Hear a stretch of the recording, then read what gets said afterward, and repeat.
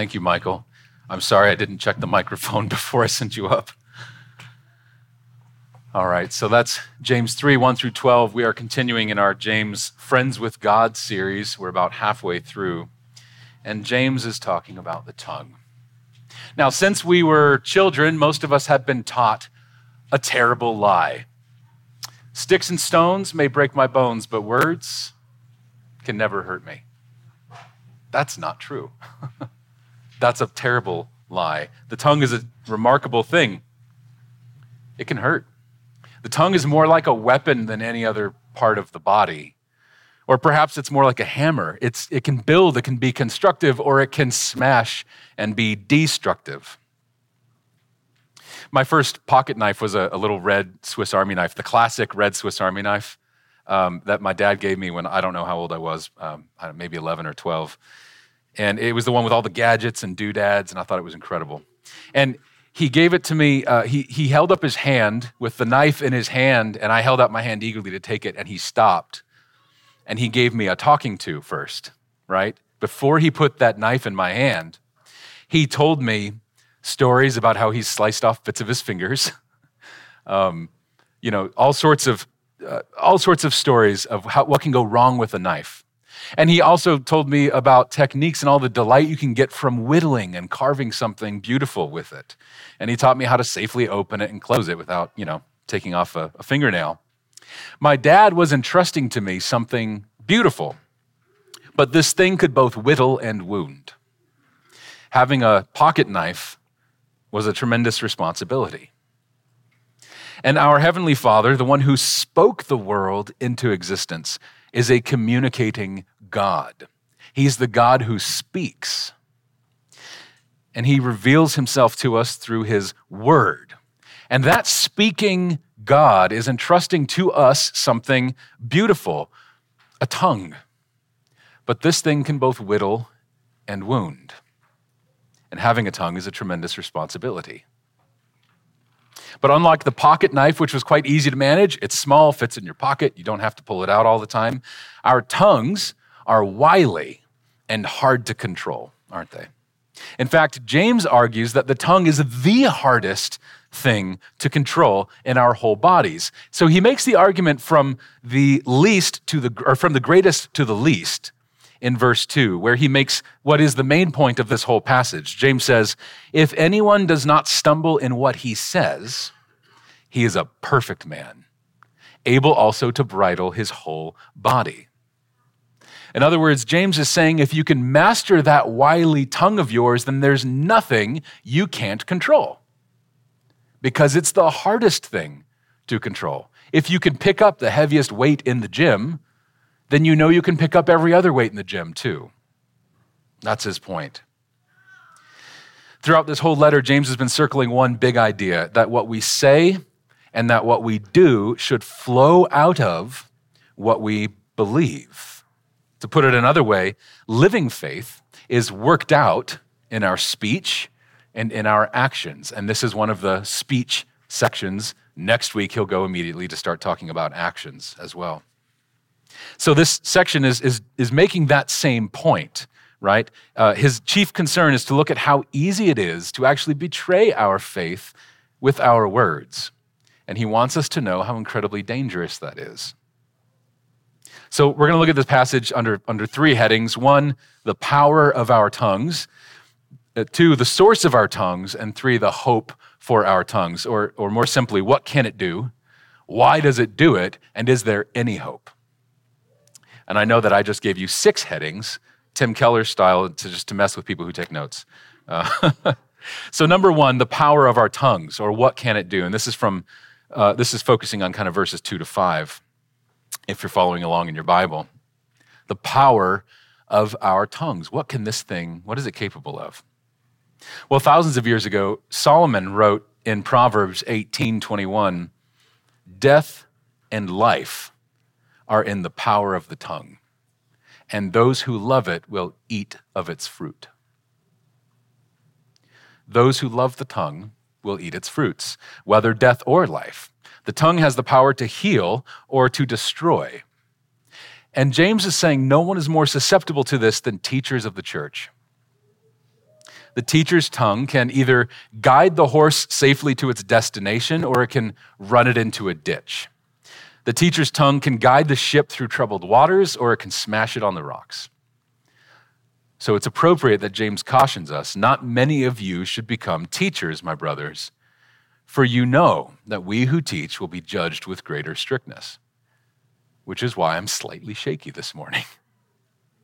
Not only will we teachers be constantly open to criticism and complaint, but we will give an account of our words to Christ our judge, which is far more terrifying than someone not liking something you said or bringing criticism. But that's not just true of teachers, and James doesn't contain this section to apply just to teachers. We all will give an account of our words to Christ, every one of us. And we all will be open to criticism and complaint too. Being entrusted with the power of speech is a great responsibility. That's why the sage in Proverbs 10:19 says again, when words are many, transgression is not lacking. But whoever restrains his lips is prudent. I was talking with Mariah about this earlier. She had noticed, sorry if I'm using you as an illustration. Mariah had noticed in reading through James, especially in this section, James doesn't say what to do with your mouth. He just says what not to do with your mouth, right? And so a lot of us read that and go, well, shoot, just tell me what to do so I can do the right thing and get the passing grade, right? But James just says the tongue is very dangerous and then moves on. Because the emphasis throughout James is God speaks, and we need to learn to be quiet. We talk too much. And I am a grade A talk too mucher, like I'm the chief offender. James says earlier we need to be slow to speak, quick to hear. When we speak in James, all of the talking and speaking verbs, they generally are us talking to God in prayer. In the beginning, the one who lacks wisdom, let him ask God in faith with no doubting, right? Or at the end in chapter 5, the prayer of faith will save the one who is sick. The emphasis in James is if you're going to talk to God. I lost my spot because that was off script. Sorry. Whoever restrains his lips is prudent. It's wisdom. Not many of you should become teachers. This makes sense because the tongue is wily. It's hard to control. And because the tongue is powerful, disproportionate to its size. Right? The tongue is powerful, disproportionate to its size. So let's think about the tongue's power. First of all, the tongue's power for good. Look at verses 3-4. If we put bits into the mouths of horses so that they obey us, we guide their whole bodies as well. Look at the ships also. Though they are so large and are driven by strong winds, they are guided by a very small rudder, wherever the will of the pilot directs. So James uses two positive illustrations, the horse and the ship, and he's making 2 points in each illustration. The first point is that the tongue is powerful, disproportionate to its size, right? It's a small member of the body, but it's capable of really big things, like a rudder or a bit. The second point that he makes in each illustration is that the tongue can be used powerfully for good. It has a positive capacity to control, to get the horse and the ship to their destination. Last Sunday, a member of this church came up to my wife and said just a few words that were so beautifully encouraging and from the Lord that it lifted her whole countenance for days. He didn't know, it was precisely what she needed to hear. It was that brother's mouth was a conduit for the grace of God. The tongue is so powerful for good. Words can be life-giving. Such a small thing can make such a big impact. Of course, a bit is the very small thing that goes in a horse's mouth, and a horse is a very big thing that is entirely under the rider's control because of that one little thing in its mouth. And the same goes for the little rudder on a giant ship. With your tongue, with your words, You can heal, give life, you can give relief, bring joy and laughter, and those are gifts of God mediated through your tongue. That's the kind of community that we are being shaped into by Christ and his Holy Spirit. The sort of community that's slow to speak to each other, but when we speak, it's like a tree of life. I long for that, don't you? A church is a big thing, like a horse or a ship, full of members of the body of Christ. And for good or for ill, my little words play a pretty big part in guiding that. So pray for me, please. And for the other teachers in Christ Church, pray for us. Pray that we're constantly praying that God will have the first word and the last word, and that our words will be truth of life and light and healing, and that our words will be guiding the church home safely, like a horse or a ship on its journey. So use your words, please, to pray for us. It really matters. So that's the tongue's potential for good, right? The power for good. Verse 5, if you look at that, he has kind of a neutral statement that makes a transition to the tongue's capacity for evil. So after talking about the tongue's power for good, he transitions to this statement. So also the tongue is a small member, yet it boasts of great things.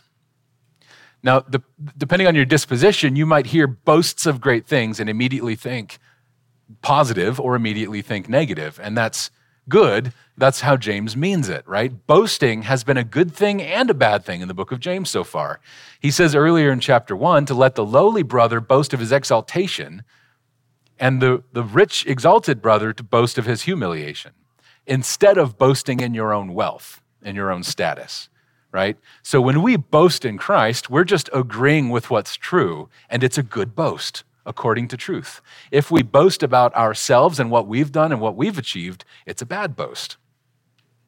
So boasting can be positive or negative, but only one boast is according to the truth. And he uses that to transition now to the second half of verse 5 and verse 6, to the tongue's power for destruction. And he spends more time here. The tongue's power for destruction. How great a forest is set ablaze by such a small fire. And the tongue is a fire, a world of unrighteousness. The tongue is set among our members, staining the whole body, setting on fire the entire course of life, and set on fire by hell. The image is pretty clear. Beautiful forest, many trees, absolutely devastated and brought to nothing because of a spark. And I firmly believe that if this church, if this local body is going to one day sink or burn down, it's not going to be lack of finances, it's not going to be programming, it's going to be our tongues. And that should scare us, that should sober us up. Whole churches are sunk by the words of its leaders or its members. The recent podcast about Mars Hill is a really good example of that, and it's tragic.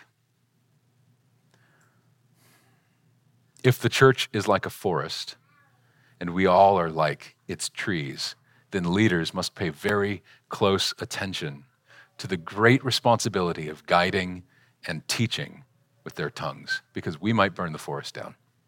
God help us. He will. At the personal level, whole lives, whole families are ruined by an uncontrolled tongue. It's so serious.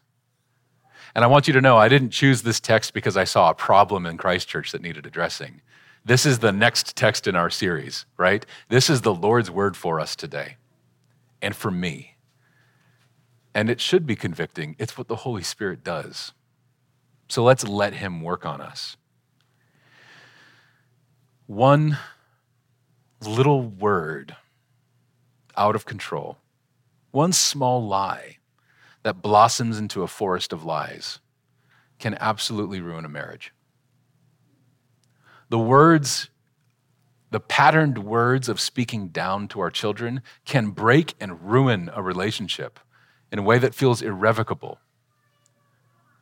between parent and child. Using your tongue to complain again and again, this one hits me, will turn you into a walking complaint. You'll just be a shadow of a human. Death and life are in the power of the tongue, and those who love it will eat its fruits. So, point number 2, the source of the tongue. In other words, why does it do what it does? If the tongue is wily, why is it so out of control? Why is it so wily? The thing is, it is wily, but it doesn't have a mind of its own, right? Your tongue, you can't just blame your tongue for what it says. You have to blame you for what your tongue says, right? I have to blame myself because the tongue is controlled by something deeper in us. That deeper thing is the heart. But before James deals with those headwaters of the tongue's spring, if you will, he informs us of a paradox. So a paradox is basically another way of saying X and Y both seem true, but that can't be possible. That's something like a paradox. That's the layman's definition, right? So remember, we're talking about being friends with God or friends with the world. And those are binary realities. You can't have a foot in each reality and say, I'm friends with God and I'm friends with the world. You must be wholly committed to one or the other. There is no mixing those. If you try to dabble in both, you will be a walking paradox. Like a married man who romances his wife and keeps a mistress on the side. Then you're not really a married man, are you? Not really. You're a paradox. And James is telling us that there's a paradox of double speech, the paradox of how we use our tongues. This is verses 9 and 10. With it, the tongue, we bless our Lord and Father, and with it we curse people who are made in the likeness of God. From the same mouth come blessing and cursing, my brothers. These things ought not to be so. If we hold the faith in Jesus Christ with integrity, then we will use our tongues accordingly because faith works out. Faith does, right? That's what Ryne was talking about a week or two ago. And if we have a living faith in Christ, it will come through our speech. In Thomas Watson's book, no relation, The Great Gain of Godliness, he says, the country to which a man belongs is known by his language. He who belongs to the Jerusalem above speaks the language of Canaan. This is what we were talking about with the kids a few minutes ago. We spent a couple years in Scotland, as most of you know, and when we were there, people knew we were American pretty much straight away. It wasn't the way we dressed. It wasn't our lifestyle or our music choice. It was our talk. It was our speech. You walk onto the bus. This actually was horrible. When they reopened after COVID, everything started opening up a little bit at the end of our time, we'd get on a bus to go somewhere, and they would immediately say, oh, how long are you visiting for? We're like, no, we live here. Stop treating us like tourists. But they heard our voice, and they thought, you're not from around here, are you? We know you're an American, or maybe a Canadian, but I guess that's still America as well. So Christians who hold the faith in Christ will speak as Christians. There's no alternative, right? To bless God with your mouth and then to gossip about a person made in his image or to cuss them out. It's the language of the world.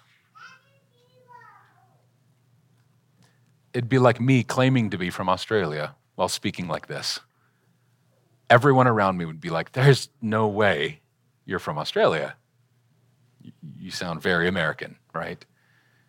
Our words will do that. The way that we speak will betray to everyone around us who we belong to. Does Christ have our heart or not? So why does the tongue do what it does? Verses 11 and 12. Does a spring pour forth from the same opening both fresh and salt water? Rhetorical question, the answer is no. Can a fig tree, my brothers, bear olives? No. Or a grapevine produce figs? Also no. Neither can a salt pond yield fresh water. Now, each of these three illustrations, the spring, the fig tree, and the pond, they're all things with a source. Do you notice that? The spring and the pond are fed from somewhere deeper, or perhaps from the rains. And the fig tree grows from a seed planted in the soil. They have a source for their waters and a source for their fruit. And James is answering this question of why the tongue does what it does by gesturing toward the tongue's source, the headwaters of the tongue, as it were. So let's think back to another proverb.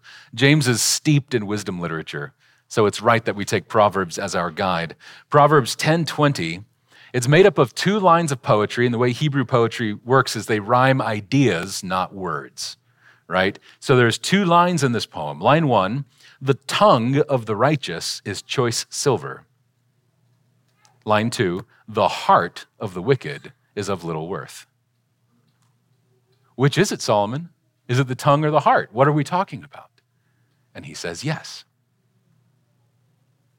That's why Jesus says what we read to the kids from Luke 6:45, the good person out of the good treasure of his heart produces good.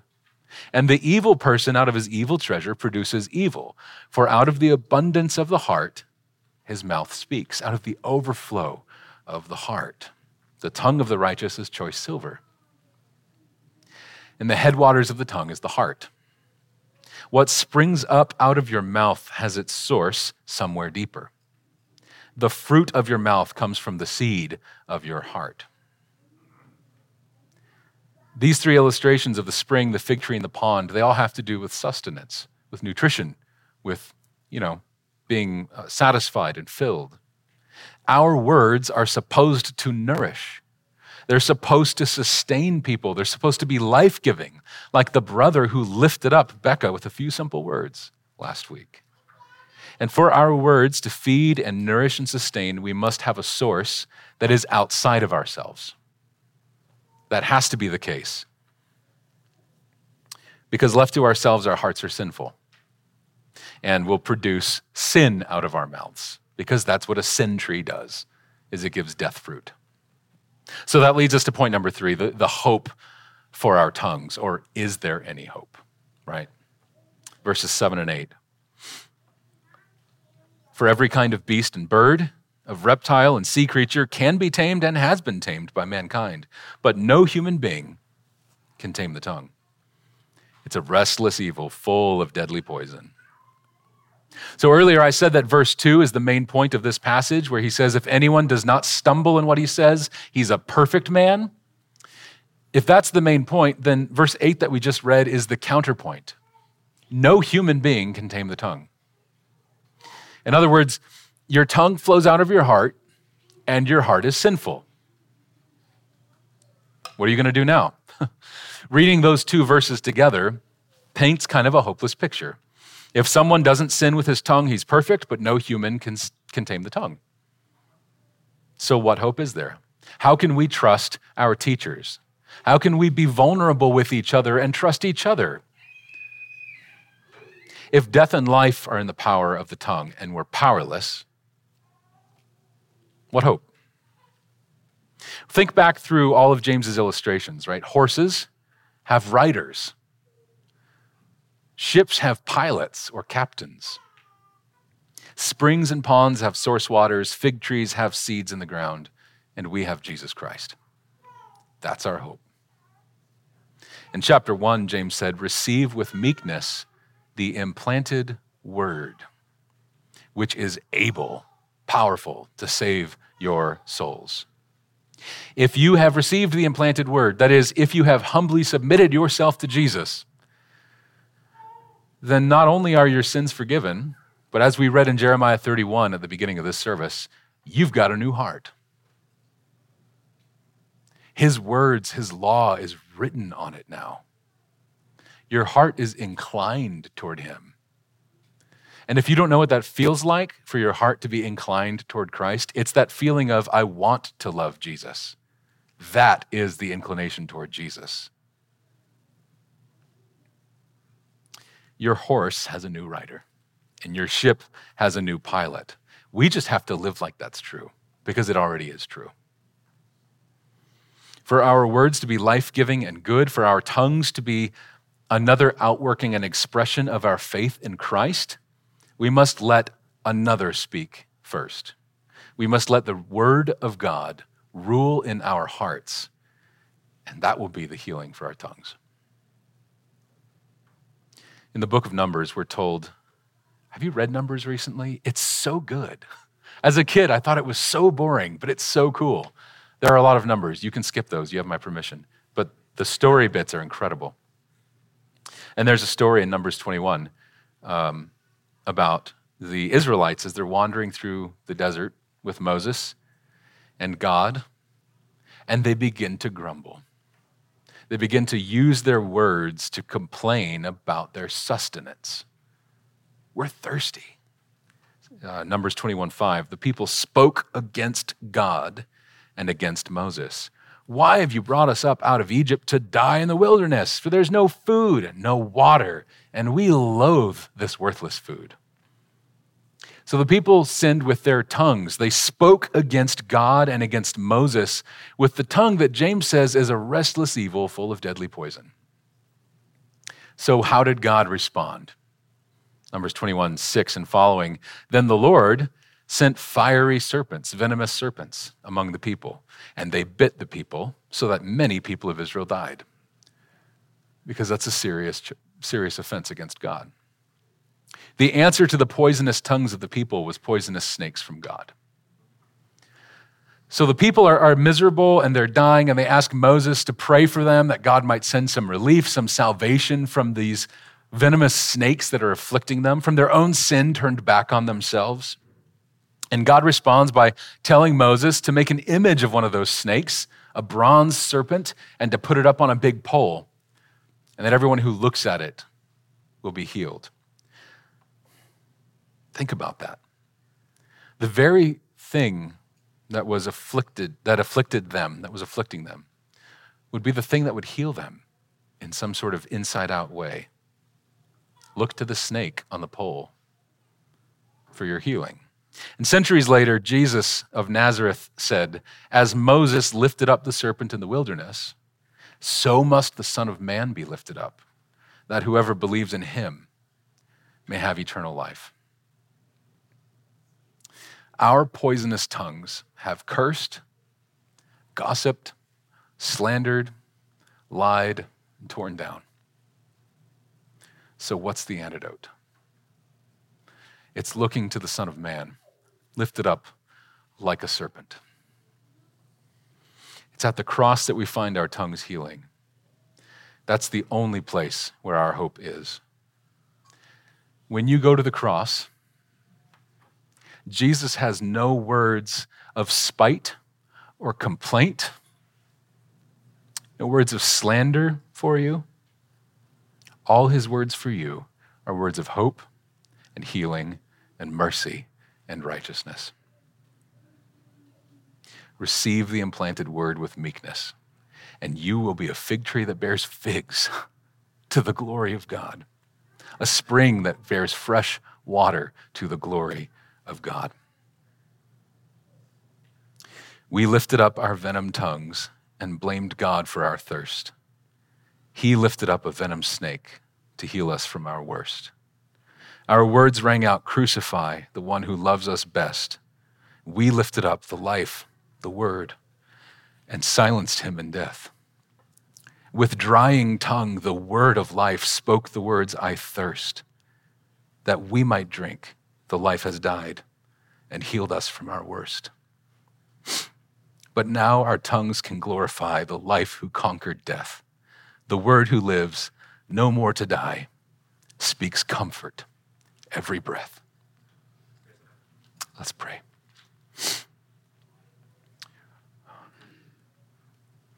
Lord Jesus, we thank and praise you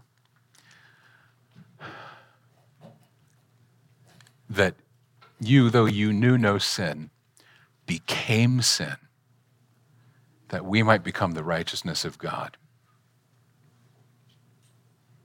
Thank you for what you did for us by turning our evil inside out, letting us see it for what it is, while you bear the punishment for it so that we can live. Though we've offended you in so many ways, that we've used our tongues like a whip to tear down our friends, our spouses, our parents, our children, our neighbors, our coworkers. People you love, people you died for, we're sorry. And we look to the word of life hanging on the cross, and we see our sin, and we hate our sin, and we see our Savior, and we love our Savior. And we come now to you for healing, and we thank you that we are not guessing, but there is a certain hope that your Spirit immediately begins to bear fruit in his people. When we humbly submit ourselves to you, you lift us up, you ennoble us, you shower your love on us, and you begin transforming us more into your image. And we just love you for that all the more.